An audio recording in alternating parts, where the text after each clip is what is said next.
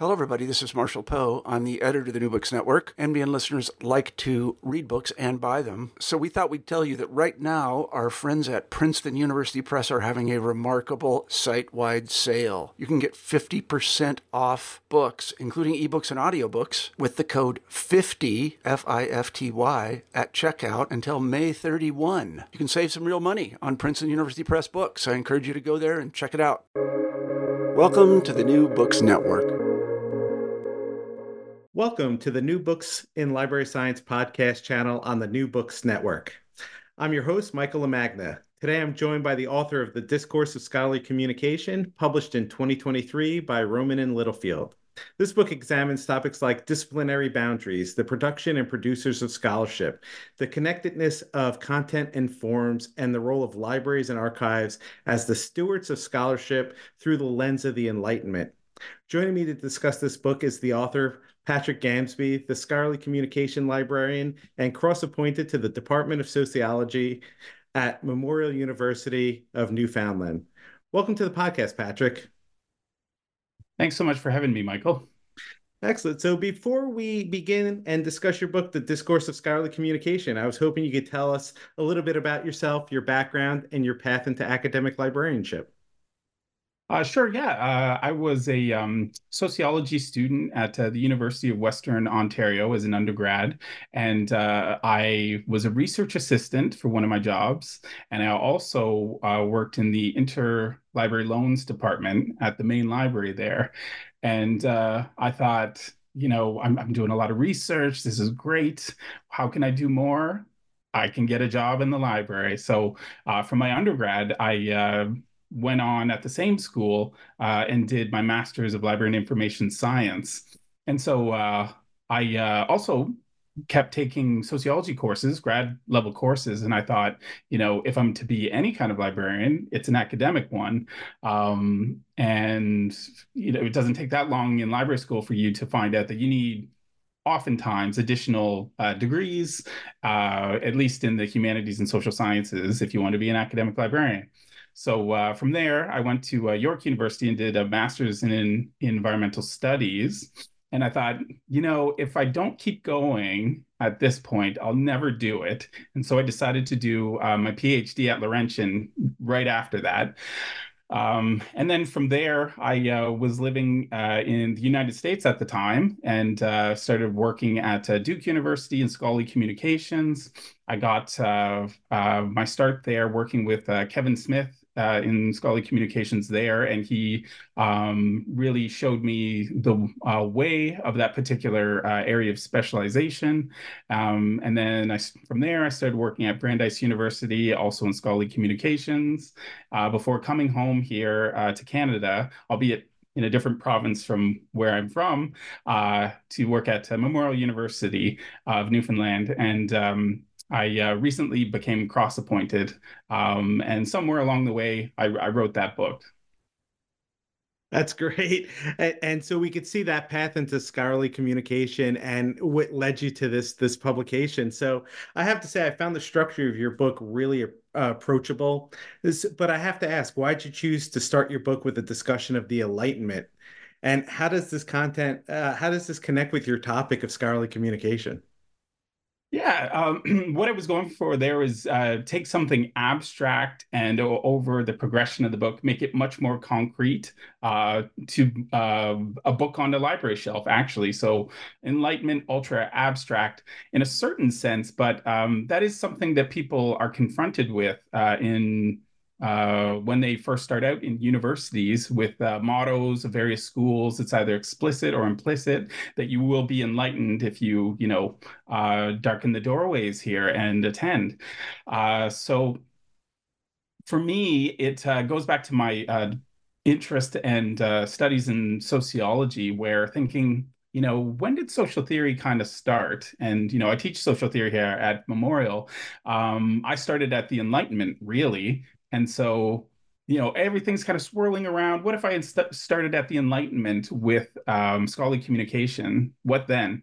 And it made a lot of sense to do so with the philosophes or encyclopédistes, as they're called alternately, especially Denis Diderot and Jean-Laurent d'Alembert, who are the editors of the big encyclopedia project known as the Encyclopédie. Now, when I worked at Brandeis, they actually had a copy of that there. Now, a copy of the many, many volumes of it, and they're big, they're amazing. If anyone can get their hands on those, they absolutely should. And the idea there predates Wikipedia. They were trying to capture all of the knowledge of the world at the time, and that is different from other encyclopedia projects because there was a political bent to it as well. They really wanted to change how people thought, which I think is usually the mission of a university as well, or you're not getting your money's worth if something doesn't happen along the way there. So really burrowing into the topic of the Enlightenment made a lot of sense. And I, go back and talk about Descartes and Kant and all those fun people everybody knows and loves. I'm just kidding. But Kant, answered the question, what is enlightenment? And it is essentially, humanity's exit from self-incurred minority. And the motto of the Enlightenment is have the courage to use your own reason. And this fits exactly with what a university is supposed to do. And so with the Enlightenment, I'm kind of starting at an ideological level, the level of the university before, making my way down to things like authorship and then the library and archive, that kind of thing. So starting big and abstract and then whittling down to the book on the shelf, as I said, or a document in an archival box, something like that. Yeah. So in the title of your book, you use the term discourse. Why is this term so important to your argument of how scholars communicate? Yeah, discourse has so many meanings. I would argue, we don't really know what is meant when that term is used, but it's a fancy term bandied about in academia. It sounds cool, at least to me, but really burrowing into its definition specifically with the work of Michel Foucault, which he referred to it as variously silent murmur, which really resonated with me. It could be perceived as paradoxical, but let's put that to the side. A silent murmur being, how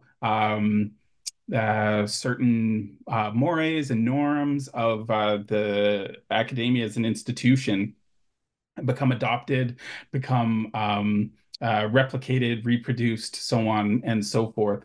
So to me, the discourse of scholarly communication is all of the things that people generally talk about with scholarly communication, such as open access, say research repositories, copyright, author rights, things of that nature. So all of those well-known things in the field of scholarly communication, at least in the library world. But then the other side of things from, what isn't often talked about, what lies beneath, such as the ideology of the Enlightenment that is behind a lot of things that go on there. Even something like publish or perish. That's a well-known phrase, but there isn't a lot of work on that. It's just one of those known things that needs to happen, but you won't find it in, say, a collective agreement for instructions to, tenure track faculty or even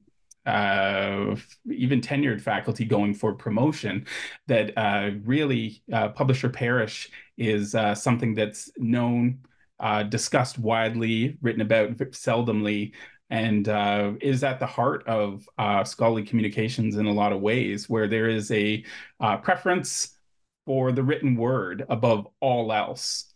And one of the things I do is look at Michel Foucault's lectures, which were, although they're published and it ticks the box for a printed text, the printed word. It is him speaking to people both in a seminar as well as a lecture. He had two versions of what he did, and I think that's something to keep in mind. Really, is that although we do focus so much on the written word as part of the discourse, that's one of the rules of what we do. The lecturing side of things, the advising side of things are extremely important, and they're often in the shadow of the written word. And that's known, but at the same time, not really explored. Yeah. So you talk about, and I think typically that discourse is disciplinary based, right? And so Yeah. we know that it's higher education, it's very siloed in that regard. But you have an interesting conversation about interdisciplinary research, and so.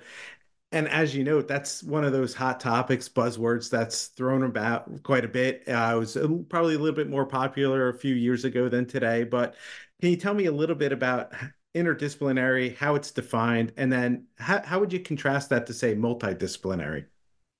Yeah, so something like interdisciplinarity, the most basic definition, which an author named Julie Thompson Klein, who's written several books on the topic, is quick to point out, is the integration of two or more disciplines. And that could mean a variety of different things. But really, it's the integration of two or more subdisciplines, because as everyone knows who studied any kind of discipline, the more you study it, the more specific you get, and the less you get into other areas of specialization. In a way, you could almost become unaware of them or blind to them in some way. And so interdisciplinarity is that integration, the bringing together, whereas multidisciplinary is almost a juxtaposition or contrast of various disciplines. So you could take a course with, say, a biology professor, a philosophy professor, a sociology professor on climate change, and you would get a different angle in which to look at that topic. And interdisciplinarity would bring all of those perspectives together. To almost not necessarily solve. It would be great if you could solve that problem, but tackle the issue together. So it's a very different way of looking at it. But those terminologies, interdisciplinarity, multidisciplinarity, those are thrown around almost as if they're synonyms for one another. But the majority of my focus in the second chapter of the book is on interdisciplinarity and the interconnectedness of knowledge, which that's the title of the chapter, actually. Yeah, it is. But what was interesting about that chapter is you're talking about interdisciplinary research, and you're pairing it up with open access. And I know our audience is probably familiar with the term open access, being that we're geared towards those in library science. But can you discuss that connection between open access, interdisciplinary research, and then pair it up with maybe closed access models? And why is this conversation important for scholarly communication? Sure, yeah.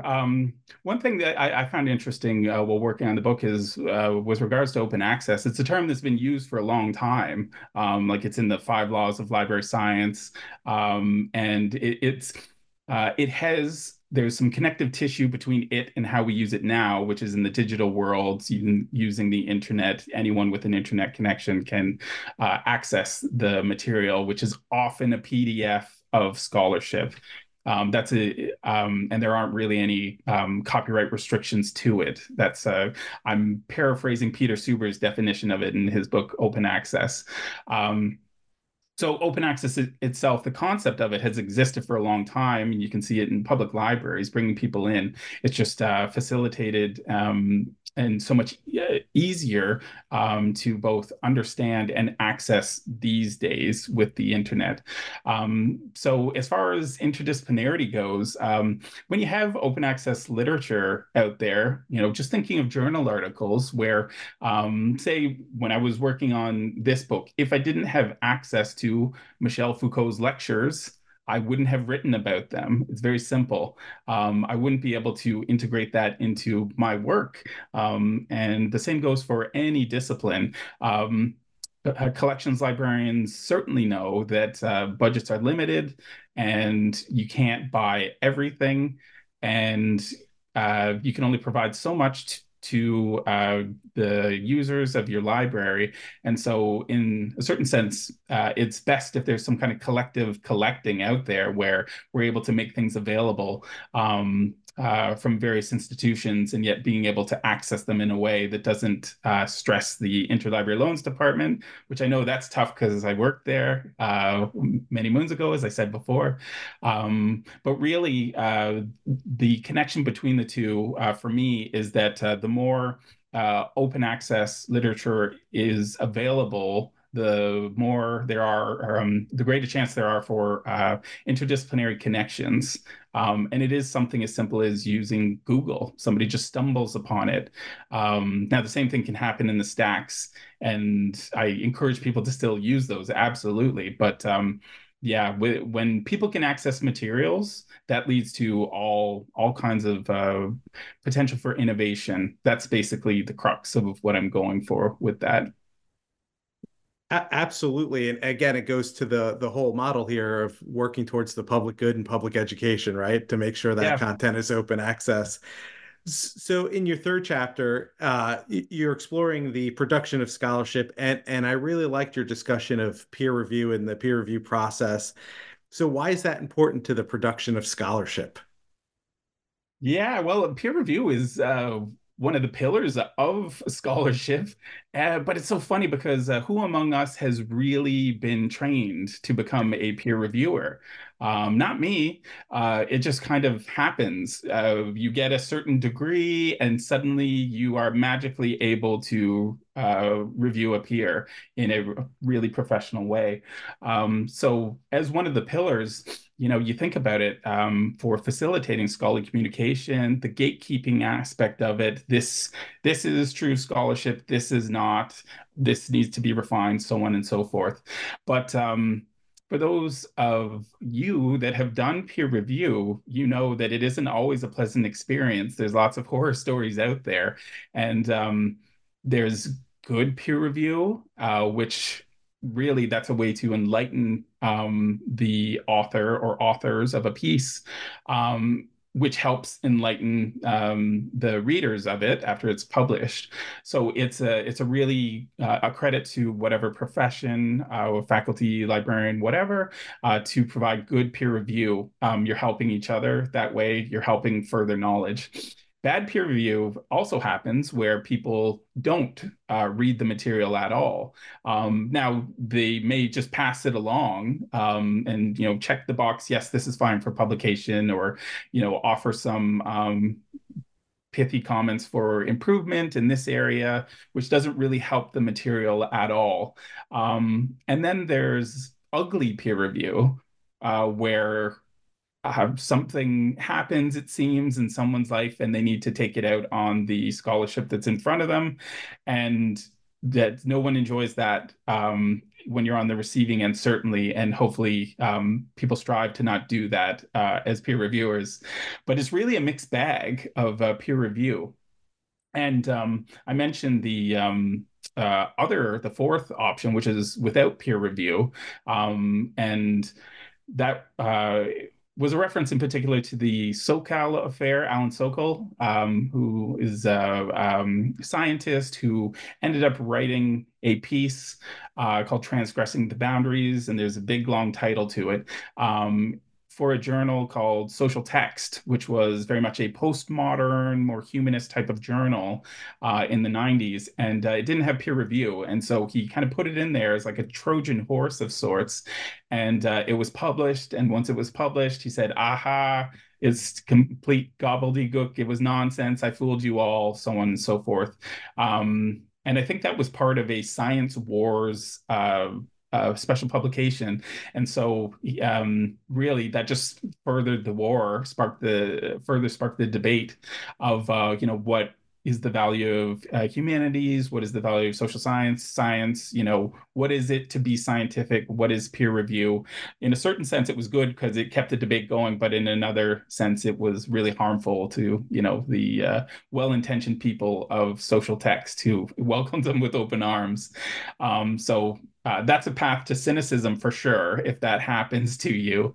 But yeah, peer review, it's everywhere in the scholarly communication process, but it's seldomly taught, seldomly explored outside of the parameters offered by a particular publisher. So I think there's more work to be done in certainly changing the peer review process as far as education goes, as far as ethics go, as far as humanity goes, and just being kind to one another.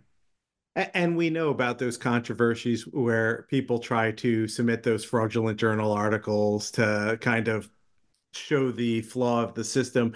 And I think you're hitting on a great point. As a peer reviewer myself, there was no training. It was, start the process. Where do you think that lies? Does it lie with the graduate programs? Does it lie with the publishers? Where should that fall? Or even a I think professional association? Yeah, well, all of the above would be good. A variety of takes on it, but I think right now we're kind of leaving it to the publisher, not to train necessarily, but in a certain sense, because there's the review form that you would get, and this kind of dictates, what you are to say about it and the categories you use. But I think it would be really beneficial if it was taught in grad school. Now, this does happen sometimes. Didn't happen for me, I know that, in any of my grad degrees. But for example, here in the sociology department, there's a graduate seminar, and that type of topic does come up. I don't believe it's taught in it's not a training session, but it's discussed at the very least. That was very much a silent murmur in my graduate training. It was mentioned, but not much was discussed about it. So I would say, if it could be part of a graduate school curriculum, that would do wonders for ameliorating the peer review archipelago. I don't even know what you would call it. Wasteland. Various descriptions could be used depending on what you're asked to do. But yeah, I would say probably grad school, but associations can certainly have sessions at conferences. Yeah, I like to put it more in the hands of the scholars as opposed to the publishers necessarily. Although that there may be some intertwinement there. If the scholar is the editor of a journal, then the journal is the publisher, so on and so forth. So yeah. Yeah. And this worked well with your discussion of the production of knowledge because you're talking about open access and peer review. And you brought in the idea of predatory publishers. And so, how does that fit in this conversation? Yeah, well, predatory publishers would essentially be without editors, without peer review, any of those things that make scholarship have some kind of quality check on it. The peer review doesn't really happen. The editing doesn't happen. Copy editing any kind often. That's the other side of peer review, really, where there was a legitimacy to the Alan Sokal affair with the social text, despite the controversy around it, and then predatory publishers. I mean, taking advantage of scholars who are burrowed so deeply in what it is that they're doing that they don't really consider the venue that they're putting their work in. And unfortunately, we're thinking philosophically, if the work is really sound, it shouldn't matter where it's published. It still stands on its own. But that's not how it works. And the reputation of a predatory publisher could be such that it really tarnishes, a scholar's CV, and you don't want that to happen where your hard work is diminished. And of course, there is value to peer review. Taking the good kind of peer review, it helps sharpen a argument, helps sharpen a paper, a book, so on and so forth, if it's done right. And of course, with a predatory publisher, that's entirely absent. So, yeah, it's unfortunate that this is crept into the scholarly communication system Now, like a virus. absolutely. And as you're discussing predatory publishers, I'm thinking about how you opened up and talking about publish or perish, right? Yeah. And that idea, do you think that concept of publish or perish, that focus on getting X number of articles published each year so that you can go up for a 10-year promotion, do you think that's leading to the growth that we see in predatory publishers? Oh, absolutely. Because it's quantity over quality. It's the name of the game, and the high article processing charges that would come with a predatory publisher, or hidden fees, because you're not really paying for anything. There's nothing behind it other than just them raking in the money. With no quality check. But yeah, the publisher perish, that definitely makes it so people are perhaps hopping from one um, project to the next, or within one project, maybe cutting off a slice, often called salami slicing, of a project, and where it's not really that different from what was said in the first article, and just a way to fill out one CV.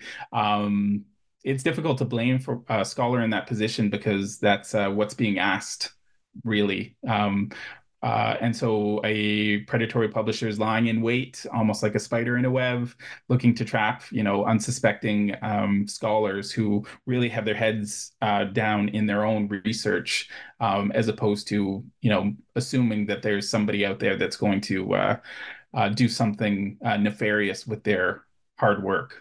Yeah. Yeah. And now I want to bring it back to Foucault. Now, in your fourth chapter, you're discussing the connection between content and form. And as you mentioned, Foucault's letters were a presentation that was then a lecture that Yep. was eventually published. So, how does forms like lectures, textbooks, books themselves, essays reflect not only the content, but also the intended audience for that material? Yeah, it can be limited, depending, one's audience or one's reach can be limited depending on the format that you use. Something like digital humanities isn't fully accepted across all of the academy, and so you may do an amazing digital humanities project and it may not be deemed to be worthy for certain scholars. However, you should keep pushing through that, because that's part of what I get at in the chapter, is that we should think through the forms that we use to communicate our ideas. And when I discuss Theodore Adorno's essays, that's very much at the heart of it.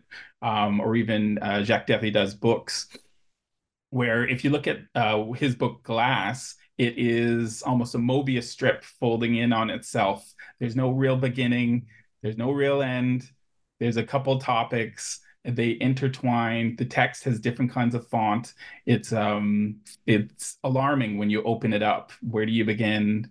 Are you even supposed to read it? Can it be read? Is it a book? Um, yeah, so challenging form as well as content, and how they work together, I think is really important. So with Foucault's lectures, I think certainly lectures are a form of scholarship, relaying ideas. Um, and who says it can often dictate to certain people whether or not it is scholarship at all. It could be the exact same thing being said, but because a professor says it, it's scholarship. Because a student says it, it's not. I don't think that that's quite accurate. You can be a scholar as a student. But in the case of Foucault's lectures, he was very much trying to communicate to as many people as possible in the lecture, although he found it very lonely being up there by himself. And so he set up a separate enterprise, which was his seminars, where there could be much more intensive study, there could be dialogue. But I like the spirit of it, which is at the Collège de France, where anyone in the public can come. That's another element to it, which is very much, I think, at the heart of libraries more generally, but open access in particular. Because really, what is a publication? It's supposed to be something accessible to the public, put out for the public to read, as far as scholarship goes. And I think a lot of that has been lost with uh, uh, companies owning and closing off scholarship. You had mentioned closed access a little while ago. That doesn't help the advancement of knowledge. It helps the advancement of stock price, say, or a CEO's wallet or bank account, but it doesn't help the advancement of knowledge, which I think is the whole point. Now you bring up an interesting point about thinking about who's actually either delivering the lecture, producing the content, right? So if it's a student, it's not given the same level of authority that, say, a faculty member. So I was wondering if you could talk a little bit about authorship as in terms of, what is an author? What makes an author? How are they a producer? Yeah. Well, I think this can go back to the encyclopedists who really saw each publication, each article that they wrote, or each attempt to publish something was always a challenge to your credibility. Meaning, just because you wrote, a certain text, tract, whatever, at one point, that doesn't suddenly make you the one who always knows for certainly not for everything, but in that particular area. And I think with faculty members, since I am one, just because I say something doesn't make it so. That there always needs to be some kind of backing up of that, whether or not it's data, whatever kind of professor one is, or what I like to think is a very scientific way of heavily citing things. And that goes back to Descartes in his book, A Discourse on the Method, where I should really directly quote him in order for this to live up to what he said, but I'm going to have to paraphrase. There he says that don't believe what other people have written about me, believe my words. And so behind that, the citing things, the scientific element of the humanist or social science pursuit, there's some credibility behind that. And so in the classroom or lectures such as Foucault's, there was always something behind that where he would reference specific texts, not just say something just because, which is kind of ironic because that's what he does in his books a lot of the time, is that he just kind of goes and doesn't always cite his sources, but he's much better at that in his lectures. And it's funny because some would see lectures as not being scholarship in the same way as the books. I see them as all scholarship, and he's actually a lot more careful at times in the lectures than he is in his books. Now, in your fourth chapter, I'm sorry, uh, in your fifth chapter, you're talking about how libraries and archives help facilitate the production and consumption of scholarship. I was wondering if you could talk a little bit about that. Yeah, I, uh, that they very much give scholarship a second life or a first life, depending on how you see it. So the second life comes from Walter Benjamin, a German scholar in the early 20th century affiliated with the Frankfurt School. And he referred to translations as a way to give something a second life. And I think that libraries and archives do that as well. And that a book or article or archival document may be lying in wait for someone at some point, at some time. And a connection could be made decades later where there's a discovery of some kind. And so they help facilitate that. But then there's the other side where there's space constraints, budget constraints, where you can only have so much stuff. And so weeding comes into it. And that's where there's the possibility of things that could be a great connection, a great bit of knowledge for someone at some point. They're taken away because they haven't been used in the last, say, 10 years. And I think of what I wrote in the conclusion, but it's applicable here, Theodore Adorno's concept of a message in a bottle, which that's how he saw his critical theory, that it may not have applicability to his own time, but somewhere down the road, somebody else will pick up that message in a bottle and do something with it, either theoretically or practically, for the betterment of society. And I think that's always a danger with weeding. That also, as an author, it's tough to have your book considered as a type of weed, an unwanted plant, right? But so it goes. That's part of the challenge. I always think that librarians ought to ask for more funding. It's an easy thing to say, but it's an important thing to say, and not just accept the budgets that are given, because this is always deemed to be the heart of the university. And what happens if you have a bad heart? It's not a good life. So you can see at various universities certain buildings popping up, say for sciences, or well, it's typically sciences, engineering, say whatever, all kinds of funding for certain areas, but libraries don't always get the same kind of funding. And I think there needs to be some kind of shift in the thinking around what deserves funding. And with the library, that's the interdisciplinary space par excellence. And so everything kind of flows through there, whether somebody knows it or not, if they're just accessing it through an online catalog and they don't think that's the library, that is the library. So yeah, they play an absolutely vital role in the beginning, middle, end process of any scholarly communication endeavor. So where does all the material come from that you use for a book? I know where mine came from, either my own personal library or the one I work at, or in interlibraries, or the ones that are online in a way, the open access materials. So yeah, libraries deserve a lot more credit for what it is that they do as far as their role in enlightening people. Yeah. Yeah, and I really like that you use the term space to talk about it, because oftentimes that's the problem we're having, is that it's valuable space in the heart of the campus. And so oftentimes it's, well, why are we housing all these books that, the perception is students just aren't reading? And Yeah. so and and I agree with you. It's troubling to think that we're going to be weeding something that could have value to a scholar down the road. And, how do we combat that? And, frankly, it's the digital environment just exacerbating this problem, because everybody views it as it's just online. Let's go online. Right. And of course, that's not the case at all. Not everything is available. Yeah, not at all. But I think it can go backwards, because when I was talking about the Enlightenment at the beginning, and that's how my book kind of begins, and then I move all the way to libraries and archives. Instead of putting that all on libraries and archives, you go back to say middle stage in that process of peer review, as you mentioned before. If peer review were um, uh, reworked and made better, then there wouldn't be as a questionable material going through the scholarly communication ecosystem. Something like publish or perish, if there isn't an emphasis on quantity over quality, then there aren't as many books there taking up the space.